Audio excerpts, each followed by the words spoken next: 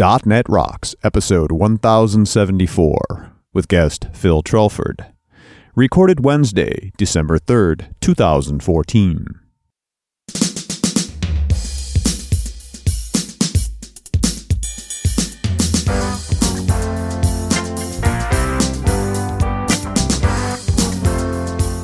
Hey, it's Carl Franklin. And Richard Campbell. And we're here in the Fishbowl at NDC. Again, we'll be doing quite a few shows from here. Absolutely. And always fun to be in. You're going to recognize the sound of a show at a conference. NDC London, the new developer conference. Not the Norwegian developer. Not the Norwegian developer, because it's not in Norway. Yes. Yeah, but anyway, we're here in the Fishbowl as we are every year. Man, we're having a good time. And, Phil Trelford is here. We'll be talking to him in just a minute. And I guess, without any further small talk, let's roll the stupid music for Better Know Framework. He loves it. All right, buddy, what do you got? I don't know why. Everybody loves it. It's the musical instruments that are involved. It's certainly not music to code by. It's music to go WTF by, I think. What was that? What was that? Okay, well, back in October, one Adi Avnet suggested we revisit the secure string. Oh? Secure string is a class in the .NET framework, okay. And it's at system.security.secureString. Well, right out of the docs, it represents text that should be kept confidential. The text is encrypted for privacy when being used and deleted from computer memory when no longer needed. Wow. This class cannot be inherited, so it is sealed.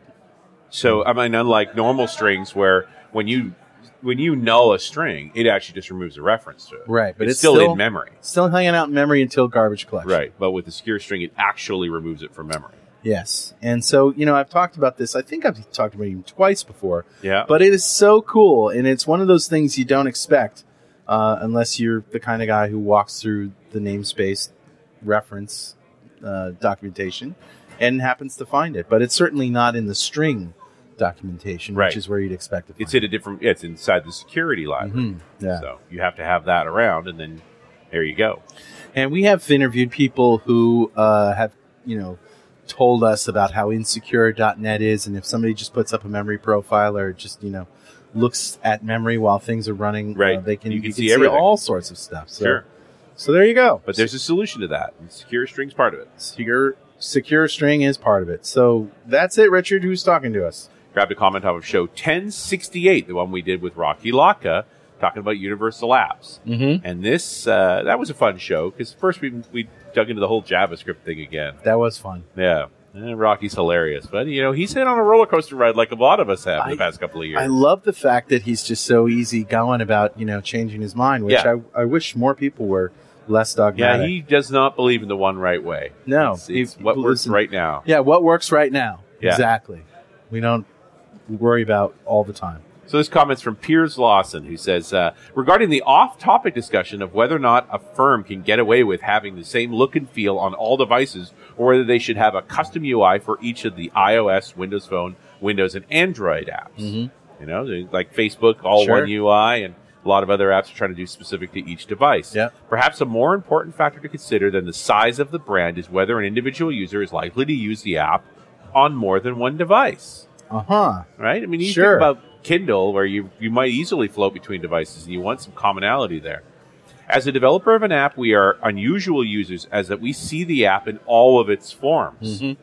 If most users only see a single device, they will be more concerned about the app sitting well with their other apps. Mm-hmm. An iOS-only user will not be interested in whether or not you have a common user experience on an Android phone. Sure. However, if your users jump between devices or the desktop browser, then they probably appreciate more commonality between these experiences. Right. Big brands are likely to have users that use their app on multiple devices. Yeah, that's true of Facebook, certainly. Yeah, absolutely. Right? And or the desktop browser experience, so a common experience makes sense.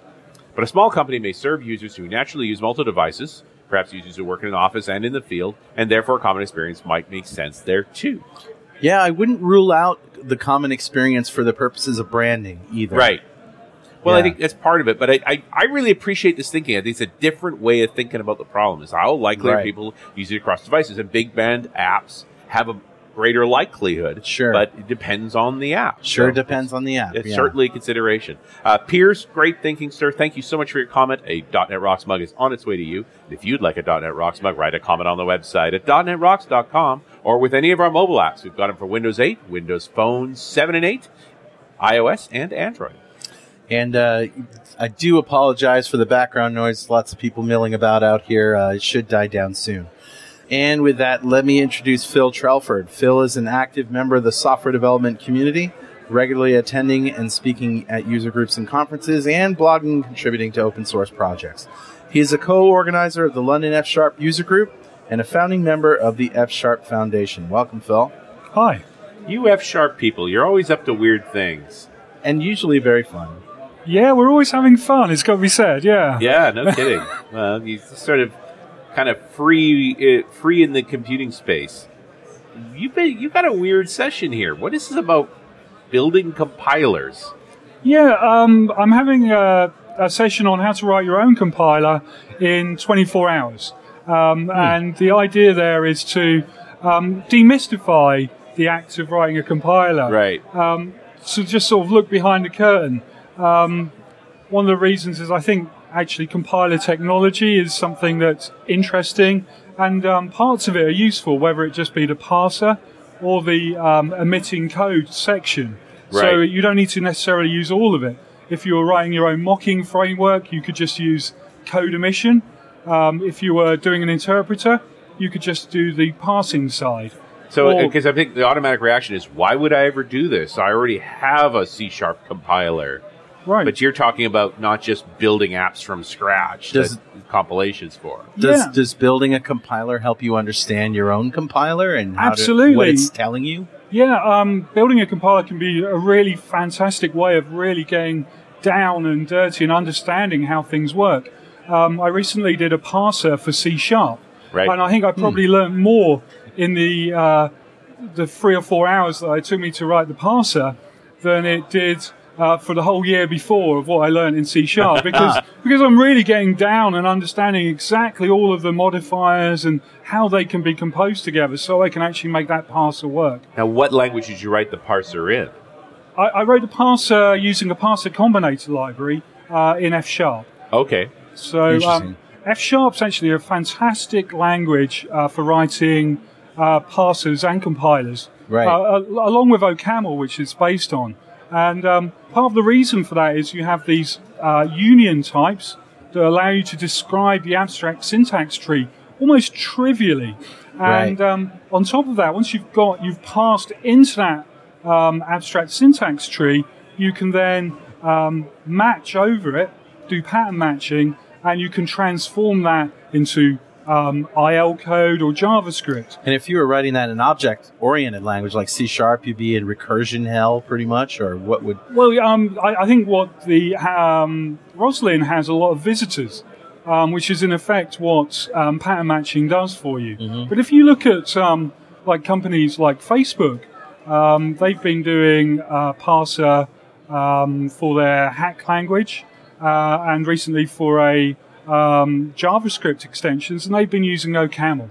So that pattern matching capability is just huge to achieve that. And I believe... And there's not a lot of distance between OCaml and F#.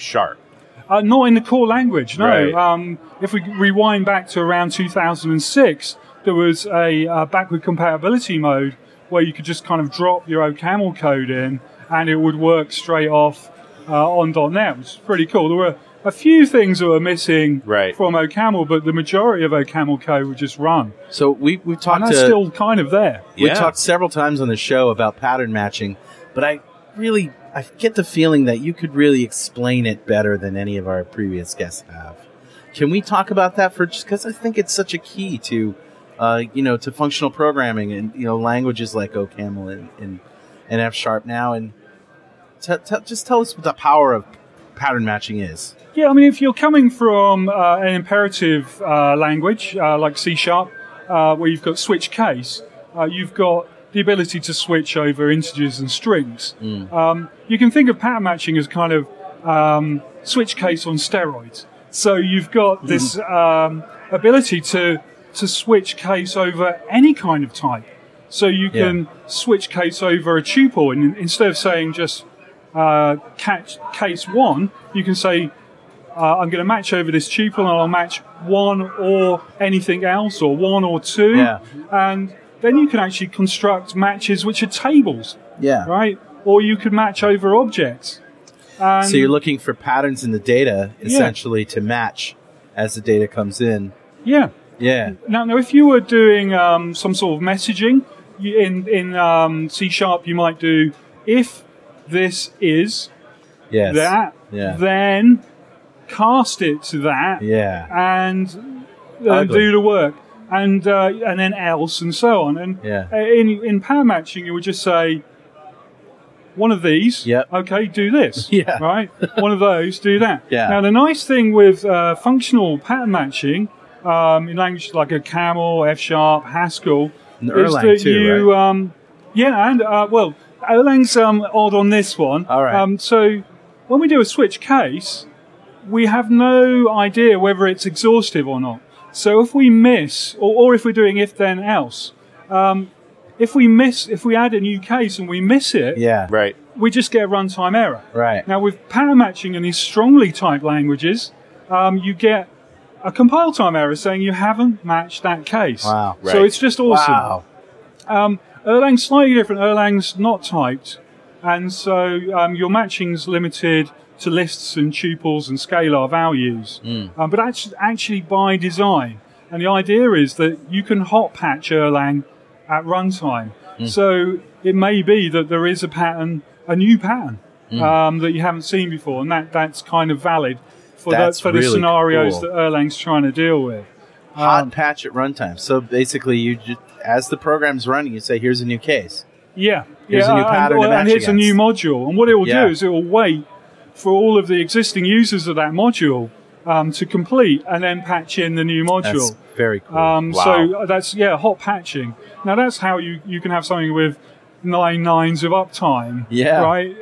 Whereas in our managed static compiled world, we'd have to pull the service down and have some downtime before we can bring it back up again. Yeah, we've just learned to stop and restart quickly, not actually fix on the fly. But if you're trying to do something like SMS and you want, you don't want any outages, that's expensive, then this is the kind of infrastructure you need. Sure. Now you can achieve that by using kind of dynamic typing within your statically typed languages, but it's not a core feature, and you have to do all of the work that Erlang has built in. Well, and also in the ASP.NET stack, you can swap out assemblies just right over an existing assembly with a new one, and it will pass off the old connections and wait till they're done and do exactly what you say. The hot patching is available there.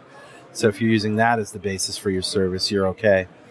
But yeah, I get what you're saying. If you're doing close to the metal services, lots and lots of threads in a single service, you've got a problem there. If I could dig a little deeper, and I think I have got Please. an explanation that I've used a few times. Yeah. And this really is the union types and pattern matching are the crux of functional against the OO. Now, just a quick disclaimer that F# and OCaml do support OO, and there are different cases where you might use object hierarchies or pattern matching. And there's no right or wrong answer, it's just which is most frequent. Now, when we have an object hierarchy, we can add new types relatively easily, right? But if we add a new function, we have to go and visit all of the places and re-add that function. And then in effect, so we're going across lots of files, and actually that functionality is now split across all of the files. But adding new types is easy, so that's a win in that situation. You feel that you're going to add new types a lot. The other case is where you think you're going to add a lot of functions, right? And your types aren't going to change that often.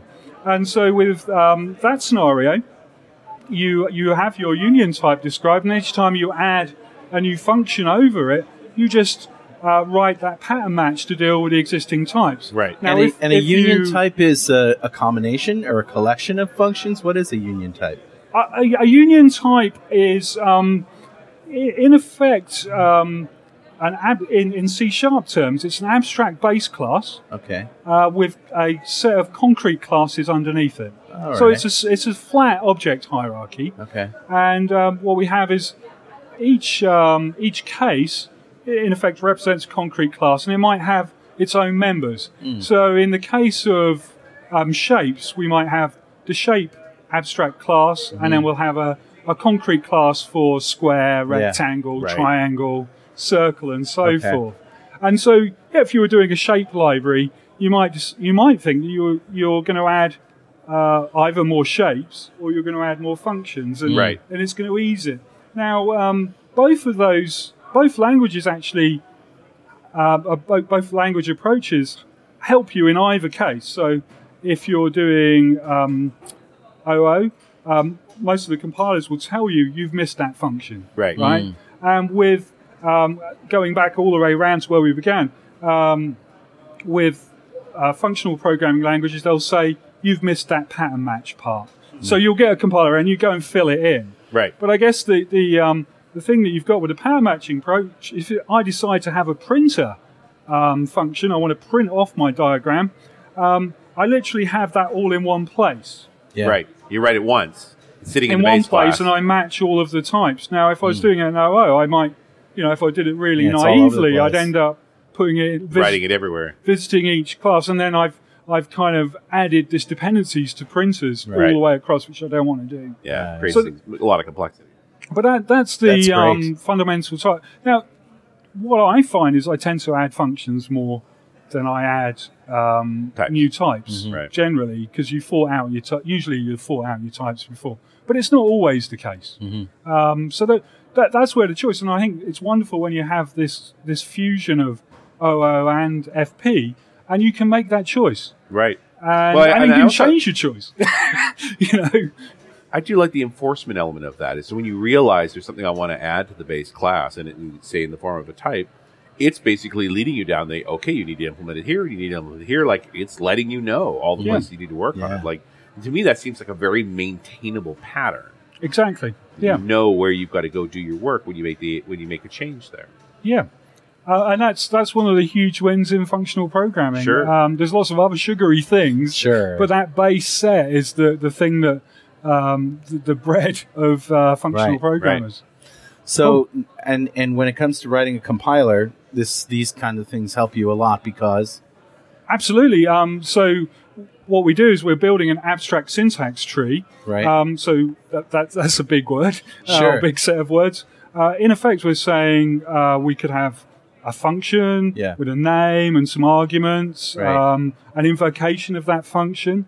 We might have an add, and that adds two literals, and now we're starting to get a tree, because we Right. could have an add and then a multiply, and this is Right. where it becomes tree-like. sure. And then when we want to either interpret that or we want to compile that out, we just do the pattern match, and we say, oh, it's a plus, it's an Sure. add, oh, okay, and we've got a literal on one side, so we recursively go back and say, omit the literal, omit the add, omit the other literal. Actually, Right. in the case of IL, you would omit both literals and then the add, because it's stack-based. But if you were doing it in terms of JavaScript, you would do it in the previous so a parser order. is just a big pattern matching block, is it not? Yeah. Yeah. Well, sorry. No, that's the parser itself is the parser. There's a lot of different ways of doing that, but the interpreter or the Yeah. compile part. Yeah. Now, one of the things I think the Roslyn and C# and VB teams learned while they were writing a compiler would have been a lot more convenient to have pattern matching, and I think they'd like the idea of adding pattern matching in to simplify. Simplify the code base. And, Right. I mean, what about that- pattern matching is specific to functional programming? Well, I think you can see a fusion of languages happening all over the place. So Scala is like F# is a hybrid, and that has curly brace syntax, but it has case classes, which are in effect the discriminated unions or sum types we've been talking about, and they successfully added that into that kind of view, and that's really popular. There's actually a language on .NET called NML, which has pattern matching. That's from about 2010. How do you spell that? NEMERLE, NML. Okay. Yeah, I think we used to call it Nemmerly. Oh, sorry, I don't actually know how to pronounce it. I don't know if that's right either. I probably mispronounced it. I'm sorry if I did. Cool. But okay, yeah. So there isn't any reason then that why C# couldn't have pattern matching. I think no. There's no intrinsic reason why you can't do anything in sure, language. Right, sure. I think what you will that there are some things that will be harder because it hasn't been designed in from the beginning. Because you're not calling a function, you're calling a method. Yeah, and in effect, there's more subtle differences. So we're talking about this oversimplification of functional and object-oriented. Sure. But really, the real delimiter is imperative and expression-orientated. Okay. So what we're seeing with C#, Java, C is this imperative idea where you do one statement and the next statement. Yeah. And have side effects. With the functional languages typically have expressions. So the idea is that if we do something like an if, we'll return from the if, like a ternary operator in C#. Mm-hmm. But we don't just effect a side effect. And it turns out that expression-oriented programming is more suited to pattern matching. Right. But it's not unachievable to do it. And in actual fact, in my talk, I will be showing how I've added pattern matching to a derivative basic language. First-class tuples and pattern matching. Wow. Well, now you're getting the sort of meta effect of I'm using pattern matching to recognize in my syntax some pattern matching. That's really cool.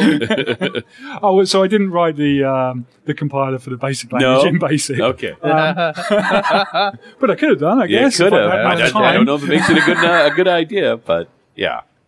You get into these interesting loops.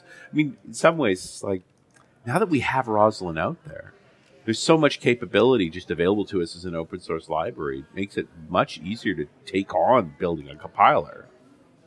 I'm not sure you actually need Roslyn, right? To build a compiler. You can use it. Is it kind of overkill? I'm not. I think there's so many different options out there, and it might be for some circumstances. I was running a course at Build Stuff last week on how to write a compiler in a day. Right. And when we wrote a compiler for a logo-like language, compiled to JavaScript in 6 hours. Writing in F#. Yeah. So the parser, the abstract syntax tree, parser, and compiled to JavaScript portions, all within that time frame. Now, I'm not sure whether you get that kind of speed with the Roslyn compiler. But you can do some interesting metaprogramming with Roslyn for sure. Yeah, writing code that writes itself, right? Yeah. And you mentioned the parser combinator library for F#. Was that fparsec? That's right, yeah. Okay. So that's based on a Haskell project called parsec. And Scala's actually got a parser combinator library built in. Now, it is just one way to go. Right. I've written handwritten parsers, used Lex and Yak, all sorts of different options over time. But I have found fparsec incredibly quick to put something together with. One of the lovely things about it is it's very terse, and when I write a simple parser, it gives me beautiful error messages. So somebody using the compiler will, if they put something wrong, it will actually say, I was expecting you to give me a number at this point or an equal sign. And you'll get an error message with a little arrow in the text line where it went wrong with the line number pointing at the bit that went wrong. Yeah. Now, that's actually one of the hard things to do with a parser. Just making it work for good code. Yeah, it's making for free. And you can also add your own custom error messages, but pretty much you write a parser out of the box, you get excellent error messages. Yeah. So, I mean, you think about a tool to build a compiler. This is an important part of it. Yeah. I mean, when we're talking about compilers with parsers, you may actually just go out to an interpreter afterwards. That might be a valid use case. Yeah, I think I'm afraid of mishmashing terms around here. There's a bunch of different pieces in what we're talking about. Yeah, it might be good to define them. Yeah. because there's sort of an initial state machine that's just walking through the execution of the code and then running that pattern matching against each line of code and building up the state of the machine as you're executing each line of code. Yeah, I mean, let's go through it. The standard kind of computer science way would be we define this abstract syntax tree, this kind of, I have some general understanding of what it should look like. We just define that in code. And we might do a token pass initially, right? Where we go and say, well, that's a literal, that's a number. Tree is what can be said in what order. In other words, what does the tree represent? Your language. So if I was doing the syntax tree for link or whatever, the from, this, in, that, where, all of those things, the next, whatever I can do next, that has to be part of a hierarchy. Yeah. Is that what you're talking about? Exactly. With this actually, if we look at something like C#, the main part of the abstract syntax tree will have our expressions. Yeah. And that'll be things like addition, multiplication, comparison, function calls that return, property get. That's a lot of stuff. There's about 20 things. If you have a look on my blog, you'll see the AST for C#. Okay. If you then extrapolate from there, we then have the imperative statements, the kind of core of the language. Yeah. And there we can do for loops, while loops. We can assign values to variables. We can set properties. We can call actions. And those are our instructions. Yeah. And so the expression tree will actually end up being quite a tree. Yeah, quite a the instructions will, in effect, you'll have like a for loop, which will then have maybe the expression that defines the first part, and then another expression for the loop ending and so forth. And then it will have a block underneath it, which will be a list of instructions that get executed within that. Okay, that yeah, block. I just wanted to make sure we define what we're talking about. Yeah, no, that's a really good point. So to go over our text in our file, our language, we would tokenize, and curly braces in the case of C# would be one of our tokens, and sort of defining blocks of code that need to be parsed together. So we're just trying to do a nice, easy first part, so that when we go in and try and match those patterns up, we don't have to deal with each character, And this is the traditional approach, and then we'll go we'll take those tokens and pass out to the abstract syntax tree. And then now we've got the abstract syntax tree, we can go anywhere. So with the abstract syntax tree, we can go out to .NET IL, we could go out to Java, we could go to JavaScript, LLVM, wherever we want to go. This is one of the things that Rosalind's brought to the party for C# that's been there for most languages already, is the ability to take the abstract syntax tree from C# and match that out and maybe push it out to JavaScript or to some other meta-programming approach. Awesome. Hey, Richard. Yeah, buddy. You know what time it is? It must be that happy time again. That's right. Time to roll down the window and yell, "Hey, buddy, match this pattern." Your jersey came out there. I got your pattern matching right here. Nice. Yeah, actually, it's... I don't know. That's the best I could come up with. I'm just usually what happens is about 10 minutes before I start thinking of a joke and Richard sort of takes over talking, but I was just so interested in what we're talking about. That's the best I could come up with. A fast Jersey joke. Anyway, it's time to give away a Sync Fusion Essential Studio to one lucky member of the .NET Rocks fan club. Awesome. But before I tell you today's winner, is your big data strategy causing you headaches? We'll ditch the complicated configuration and jargon and pump up your development with the only easy-to-use big data solution for Windows. The Sync Fusion Big Data Platform installs quickly and is packed with samples to help you get up and running in 15 minutes or less. Check it out now at syncfusion.com and start working with big data in under 15 minutes. And even if you aren't working with big data, you can take advantage of over 500 Sync Fusion controls to help you build stunning applications, or you can broaden your skill set with the free ebooks Sync Fusion offers on over 40 topics. Download the free trials and free ebooks at syncfusion.com. All right, buddy. Who's our winner? Today's winner is Aaron Dutton. Congratulations, Aaron. Aaron Dutton. And don't drive off the road, Aaron. You really did win. This is not, there's no strings attached. But it's not the big win. The big win's coming up, though. Yeah, sorry. He's probably disappointed that he didn't win the big one. Close. Nope, this is a Sync Fusion Essential Studio that you just won. A big pile of awesome from Sync Fusion. And if you don't know what we're talking about here, go to .netrocks.com, click on the big Get Free Stuff button, answer a few questions, and join the .NET Rocks fan club. Because we have thousands of members all over the world. In every show, we like to give away sponsor stuff. And every December, we give away the big one, $5,000 worth of technology to one lucky member. But you got to sign up to win. And we like to ask our guest, Phil, you know what's coming. If you had $5,000 to spend on technology today, what would you buy? And wow, go. That's a tricky question. I think I would get the biggest Alienware box I could. There you go. Awesome. Just a big gaming machine? Absolutely, and my kids would then love me. Yeah. I'd probably never get to use it. But Boys, I presume? I have 2 boys, There a you go. 12-year-old and an 8-year-old. Yeah, so just strapping as many video cards as you can into a large chassis that looks like it's melting. It's got to look pretty as well. So, would you play games on it, or would you use it as your dev machine, or both, or what?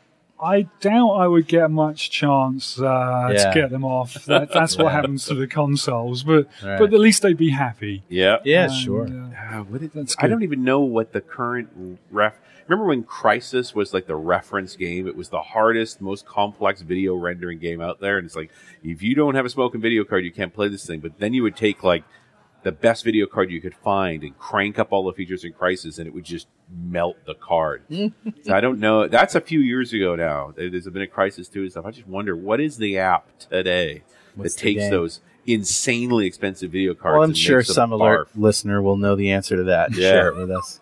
It's a thing. It's just like, what's really pushing the pixels these days? What do the boys play?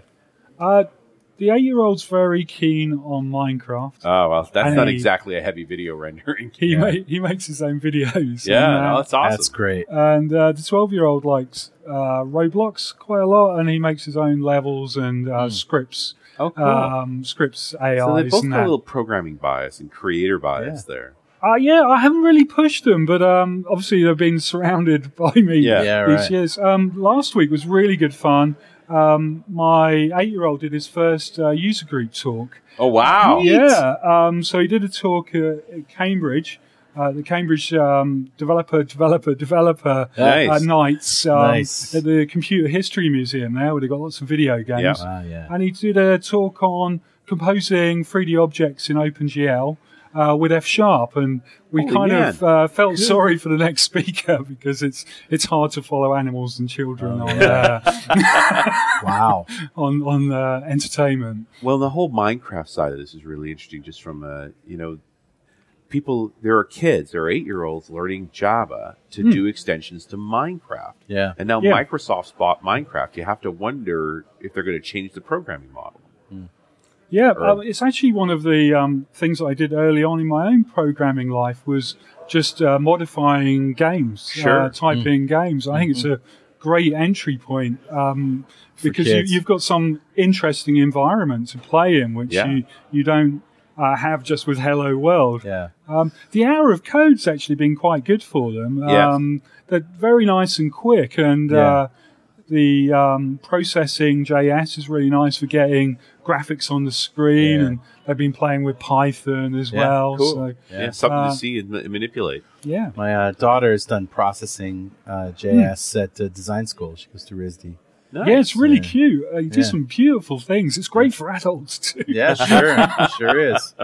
So anyway, we were talking about using tokens and getting into that part of the process. Let's jump back in there if we can. That's great. So we've got a token stream which will describe things like numbers, literals, kind of brackets, curly braces, all that lovely stuff. And then we'll go through, and it's easier now to pass over that token stream, and from there we pass into the abstract syntax tree. And I think we got to the point where from the abstract syntax tree we can transform it anywhere we want. We can interpret straight off the back. We can push it out to compile out to another language. Right. Yeah. Now, this is part where we're going with this is parser combinators are interesting is that instead of having this tokenized parse, it's all merged into one. And that kind of makes it a bit quicker, right? So we just literally write the parser as we go.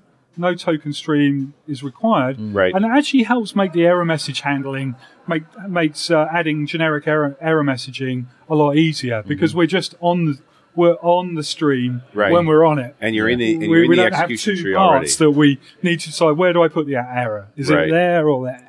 So you're still really tokenizing. You're just doing it in line with the parse. Exactly, at the same time. Okay. Yeah. But it get why that error handling gets better then, because it's the parse that really reveals more complex errors. Yeah. Now, I think for a lot of uses, that's a really good approach. The company I'm working for now, SimCore, based in Denmark with offices in London, have a parser for the APL language. Oh, wow. And old school. Yeah. Well, APL's a really powerful language for mathematics, and we're in the finance domain, so I think it's actually a pretty good choice. But they've been able to parse over APL and add type annotations in comments over the APL code, so they can add type checking. In similar ways, there's type checkers for Python and for JavaScript, where you add the type annotations, but you don't affect the actual compiler. You have the pre-compile step that checks those does all that types. validation. And they're using fparsec for that.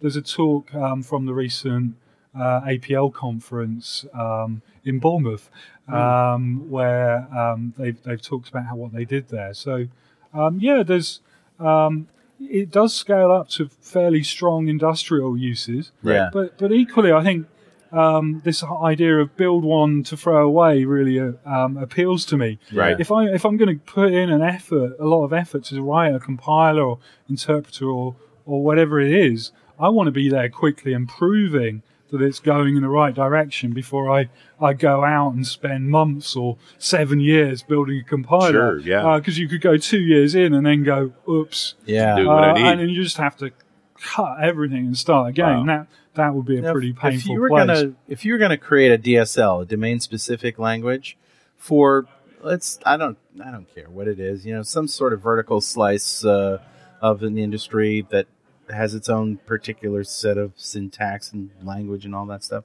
Would you write a compiler for that, or would you use one of the higher level tools to do a DSL? I mean, at what point do you say, no, we need everything that a compiler can give us? So the compiler is probably your last option. But they're fun. But the parsing technology or the interpreting technology would be very similar. Yeah.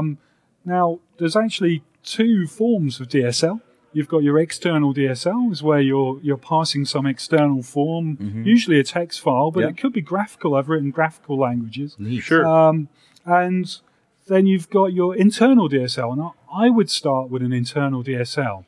And you would write this kind of programming language within the programming language you're using. Right. And if you're using something really flexible like F#, you can probably get pretty close to the syntax that you want. Okay. Just within the power of the language, Right. So without having to enforce people to do brackets and semicolons. Right. You don't necessarily want your business users doing that kind of crazy So you stuff. piggyback on an existing language and then add your own keywords and your own functions and your own things.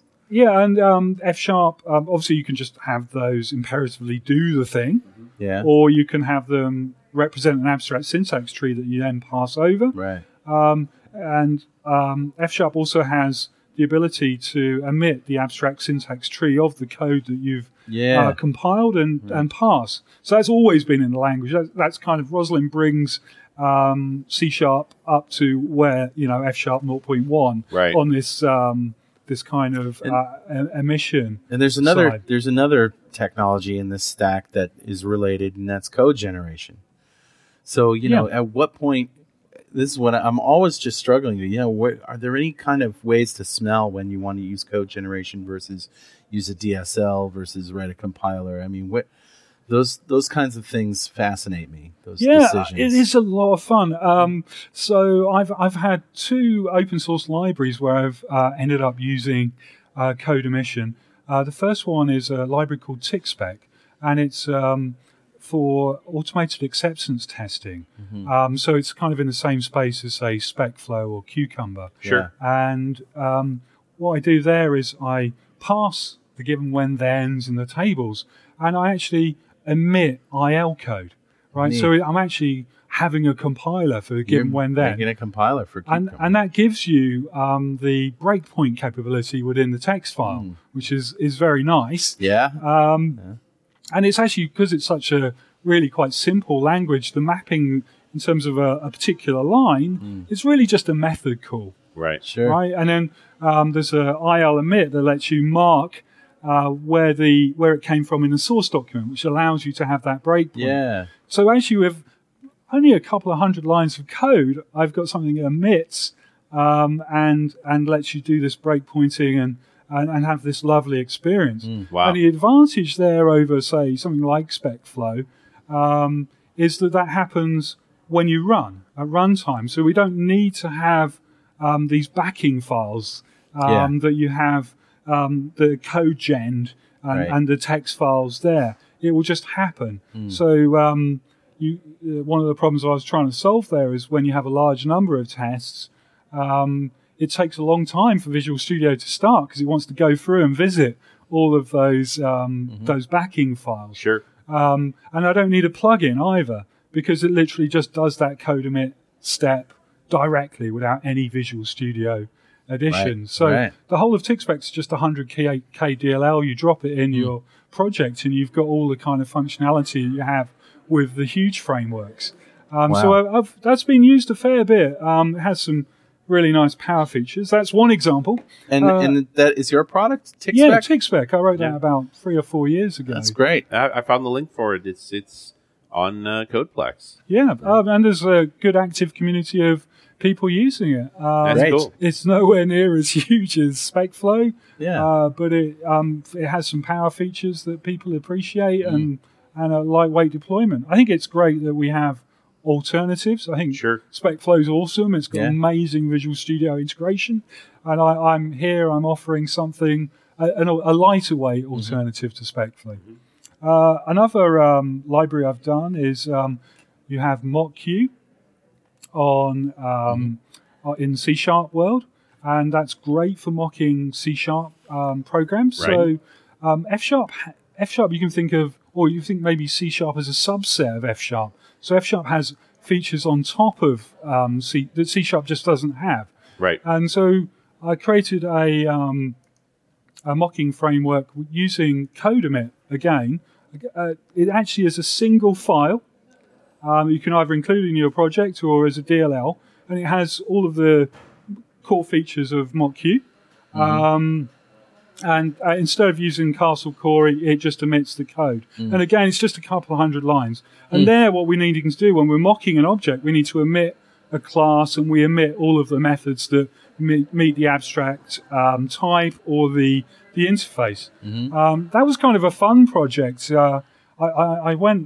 I made the mistake of going on Twitter and asking why I should call this F# equivalent to MockQ. Right. And it's now called Fuck You. Fuck you. Yeah, I could see that coming. Yeah, so I'm looking forward to, I think everybody's looking forward to version 2, which will be Fuck You 2. Fuck you too, yeah. Yeah. Should we bleep that? I don't know. I don't know. I don't know. It's with an O. I know, but it sounds very close to something else.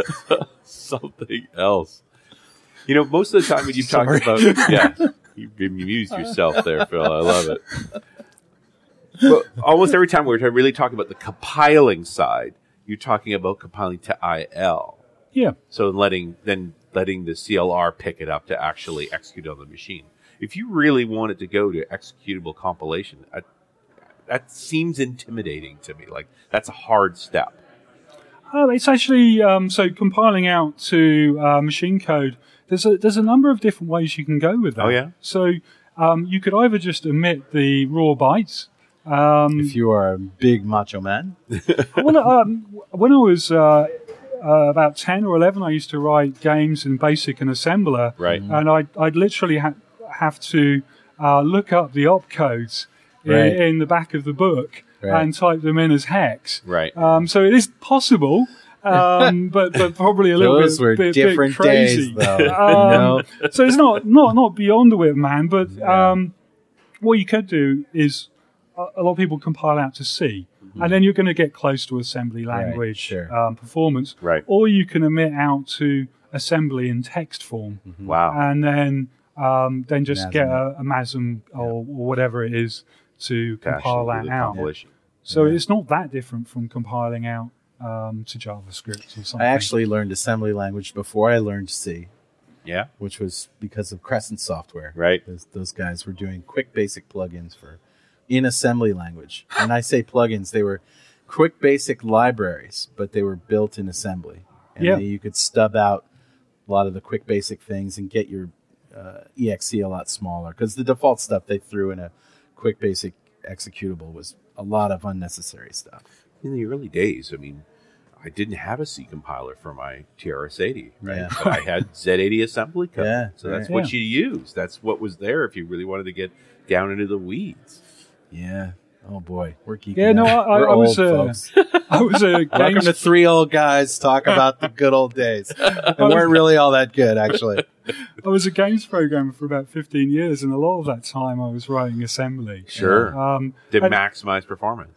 Yeah, and for the core bits, actually, one of the things that is not really that well known is we often use scripting languages and interpreted languages for the gameplay, and that still exists now. People are using Lua for scripting in Xbox 360 and PlayStation games. Sure.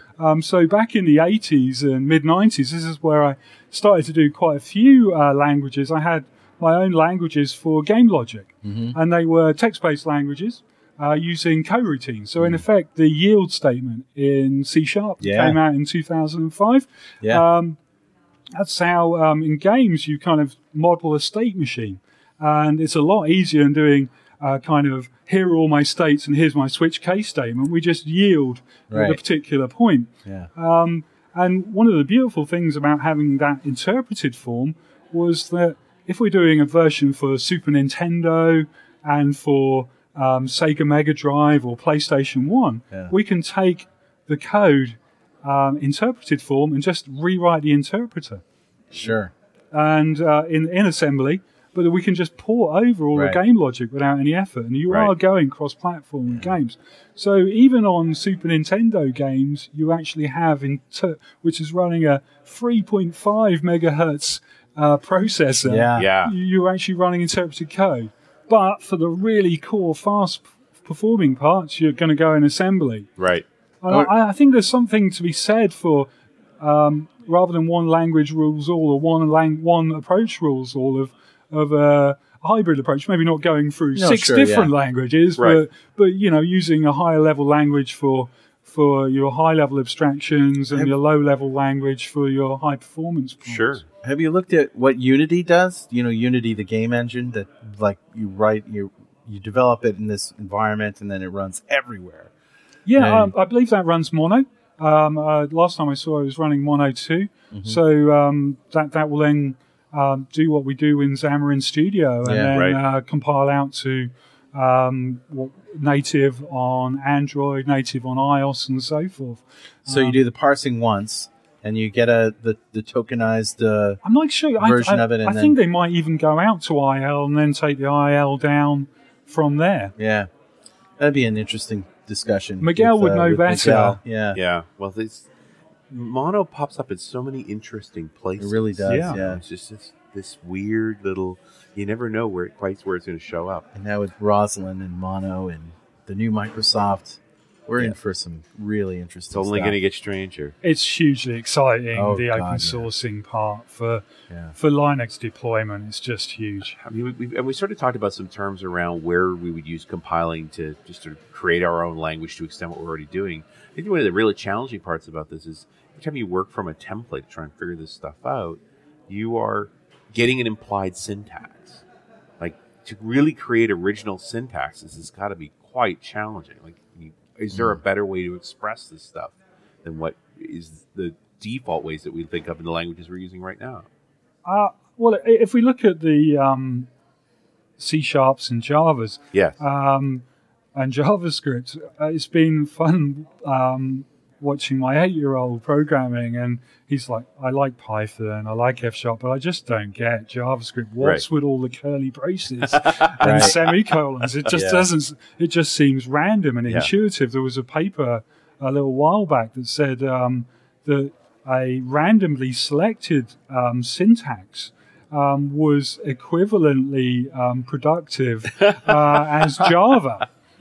For a language for newcomers, because it is pretty arbitrary. There's all this ceremony that you have to build in order to make an expression actually function. Yeah. Where I think Python is very spare in that respect. Exactly, yeah. You just get down to getting the job done. Right. Not a lot of ceremony. Yeah, I think there's some value in that.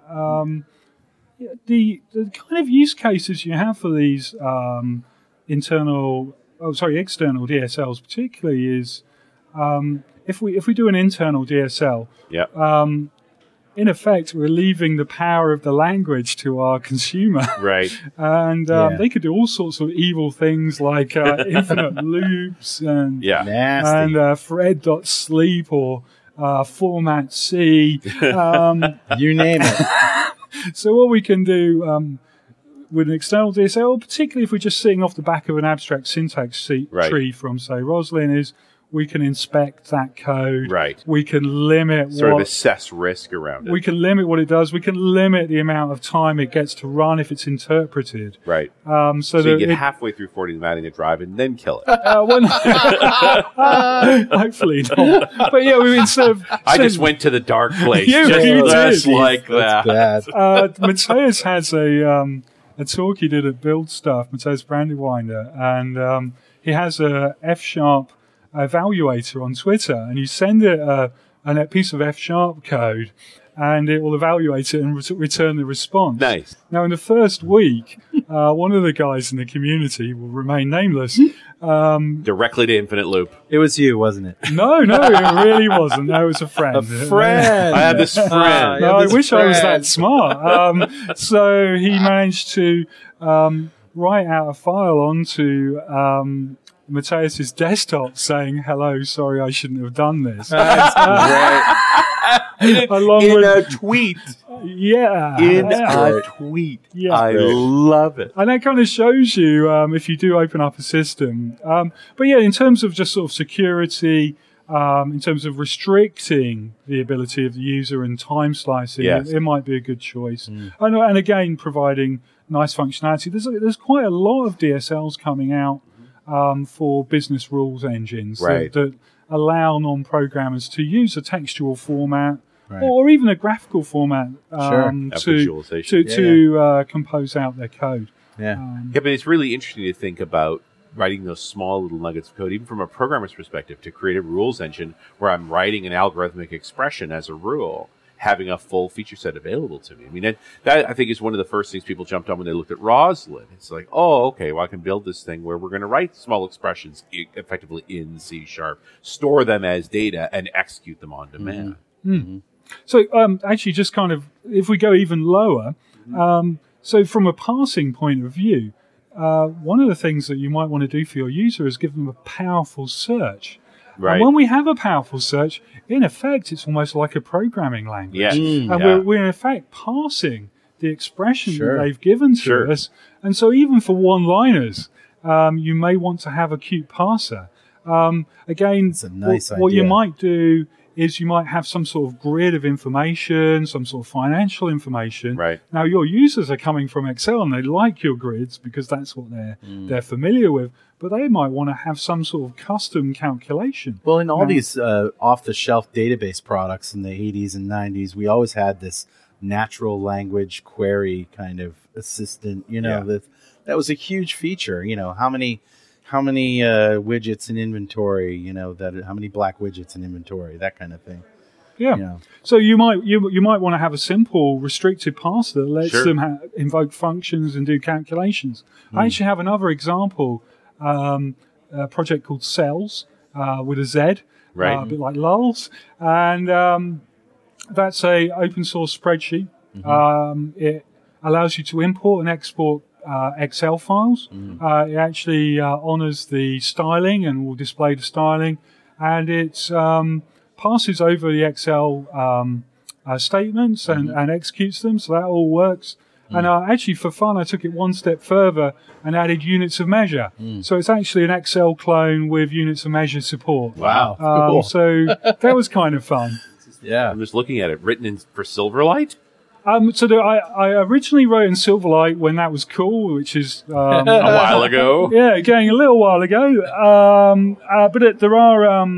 But there are versions for WPF and actually for Windows 8 Store as well. Nice. Cool. So, Phil, what's next for you? I mean, you You're up to stuff. you have to, you do lots of stuff. What's the, if I could only have time, I would write what? well, I have a few little projects that I've been playing with. Something I've been doing recently or enjoying recently is just art. Procedural art. So I've been taking modern artworks, geometric pieces, and kind of looking at them and going, I wonder if the artist when they were in the 50s, if they'd had a computer, what would they have done with it? Yeah. And if they could have done animated GIFs, how would they have animated it? And I've been animating those. Ken Disky, one of my favorite artists, an abstractionist, but always had a real sense of geometry and so forth. And what he drew by hand compared to what he could do with a machine today, especially in the animated form, I think it'd be astonishing. So I've been having a lot of fun with that, and actually each one of those art pieces tends to be a bit like a programming catalog. Sure. So I'm on the train, I like that piece. Where could I go with it? And then by the time I get to London, I've got a nice little animated GIF, and I've been collecting those up. That's neat. That is cool. Another thing this whole compiler thing is a lot of fun. Yeah. I guess this is going back to sort of looking behind the curtain. The compiler writers have so much fun doing this. Where us poor enterprise devs are dealing with really nasty things like databases, networks going down. There's this lovely constraint problem, at least on the outside, where there's a text file in, and there's a right answer of the compiled code out the other end. So what you're saying, it's a great escape from reality. Yes, it's just wonderful. And, compared to dealing with the GUIs and databases, I think us enterprise devs are actually having a harder time of it. Yeah. So I think instead of looking at it as being necessarily particularly clever, what we're doing is very hard. Maybe we can feel better about ourselves for having to deal with all of this horrid stuff while they have the nice, easy job of transforming text. Funny. Well, also, it's kind of timely with the Roslyn compilers and F-sharp compilers. Sure. Actually, the F-sharp compiler's now taken, I think, most of the new commits for F-sharp 4 have come from the community. Right. There's been 3 times the number of community pull requests coming for F-sharp than for C-sharp. We just the community's on fire. That's great. But it'd be lovely to see TypeScript and C-sharp getting that kind of community engagement throughout the ecosystem and see where we can take it instead of seeing these people in ivory towers. If you've got an idea, just go with it and have fun. I love it.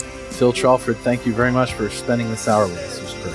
Thank you. All right. We'll see you next time on .NET Rocks.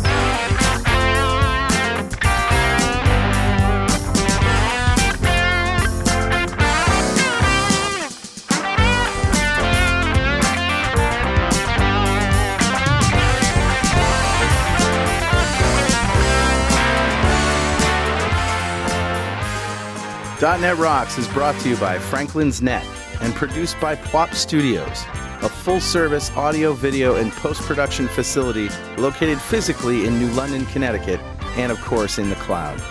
Online at pwop.com. Visit our website at dotnetrocks.com for RSS feeds, downloads, mobile apps, comments, and access to the full archives going back to show number 1, recorded in September 2002. And make sure you check out our sponsors. They keep us in business. Now go write some code. See you next time. the FCC. Yes, I'm a